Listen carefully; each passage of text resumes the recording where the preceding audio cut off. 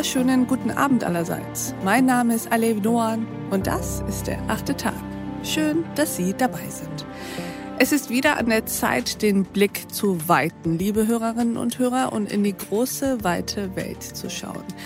Es ist an der Zeit für einen außenpolitischen 8. Tag und dieser hier wird sich mit einer Region beschäftigen, über die wir sehr, sehr viel sprechen, werten und urteilen, über die allerdings nur die allerwenigsten wirklich eine Ahnung haben. Es geht um den Mittleren Osten und Nordafrika, die sogenannte arabische Welt.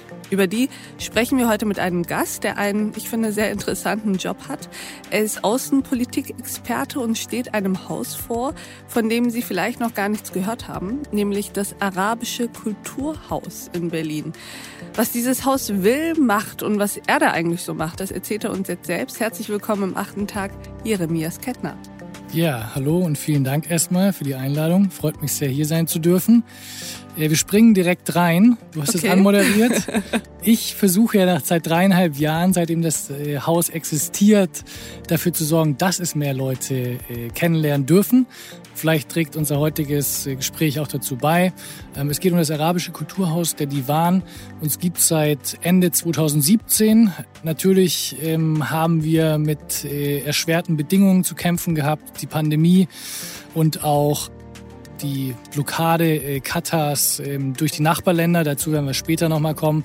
Aber erstmal zur Botschaft. Erstmal zu dir. Lass uns erstmal dich kennenlernen, bevor wir dein Haus kennenlernen. Wer bist du? Stell dich uns doch mal kurz vor. Genau, mein Name ist Jeremias Kettner. Ich bin im Süden Deutschlands einmal geboren. Ist schon ein bisschen her, aber auch noch nicht so lange. Und bin dann zum Studium nach Berlin gekommen und habe Politikwissenschaft studiert. Darin habe ich auch später promoviert zum Thema deutsche Außenwirtschaftspolitik, deutsche Außenpolitik und habe mir in der Doktorarbeit die Beziehungen Katars und Deutschlands angeschaut im Bereich Politik, Wirtschaft, aber auch Gesellschaft. Und dazu zählt eben auch der Austausch im künstlerischen Bereich. Und jetzt arbeitest du im Arabischen Kulturhaus. Erzähl uns, was es mit diesem Haus auf sich hat, was du da machst, was ihr da wollt.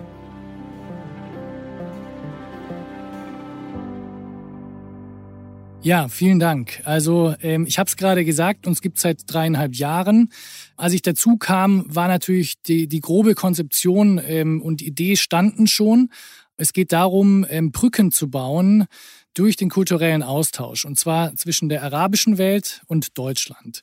Und dann kann man sagen, dass man natürlich da auch zu beiträgt, im besten Fall, dass Stereotype, Vorurteile, die ja zweifelsohne in allen Gesellschaften bestehen und die auch wichtig sind zum Teil, um in unserer sehr, sehr komplexen Welt auch Zusammenhänge und Dinge einzuordnen. Trotzdem sind wir davon überzeugt, dass es ab und zu ein bisschen eine Moderation braucht oder überhaupt erstmal einen Raum, wo sich Leute begegnen können, wenn sie denn eine Bedingung mitbringen, und die heißt natürlich erstmal ein Interesse zeigen, nicht? Und wenn das mitgebracht wird, dann sind wir dafür da, die Plattform zu bieten, wo sich Leute treffen können, und dann haben wir verschiedene Programme und verschiedene Bereiche, in denen wir Leute zusammenführen, dass sie Sachen erarbeiten können zusammen. Und unser Gespräch ging natürlich noch weiter. Unter anderem haben wir hierüber gesprochen. Ein Fakt ist, dass Katar natürlich auch nicht das beste Image genießt. Und da werde ich ganz persönlich auch gefragt, sag mal, Jeremias, wie kannst du da arbeiten für einen arabischen Golfstaat? Ich bin kein Lobbyist Katars. Das ist keine Demokratie nach westlichem Vorbild, aber es gibt durchaus Institutionen wie die Majlis oder andere Sachen, wo jeder katarische Bürger oder Bürgerin auf jeden Fall seine Meinung zum Ausdruck bringt. Es gab jetzt vor kurzem die Shura Council, das erste Mal die Wahlen dort, das hat man hier auch gut rezipiert in den Medien. Also es werden die richtigen Schritte unternommen. Ich empfehle Ihnen, die gesamte Folge dieses 8. Tags zu hören. Auf thepioneer.de oder in unserer neuen Pioneer-App. Ich wünsche Ihnen noch einen schönen Abend. Ihre Alev Doan.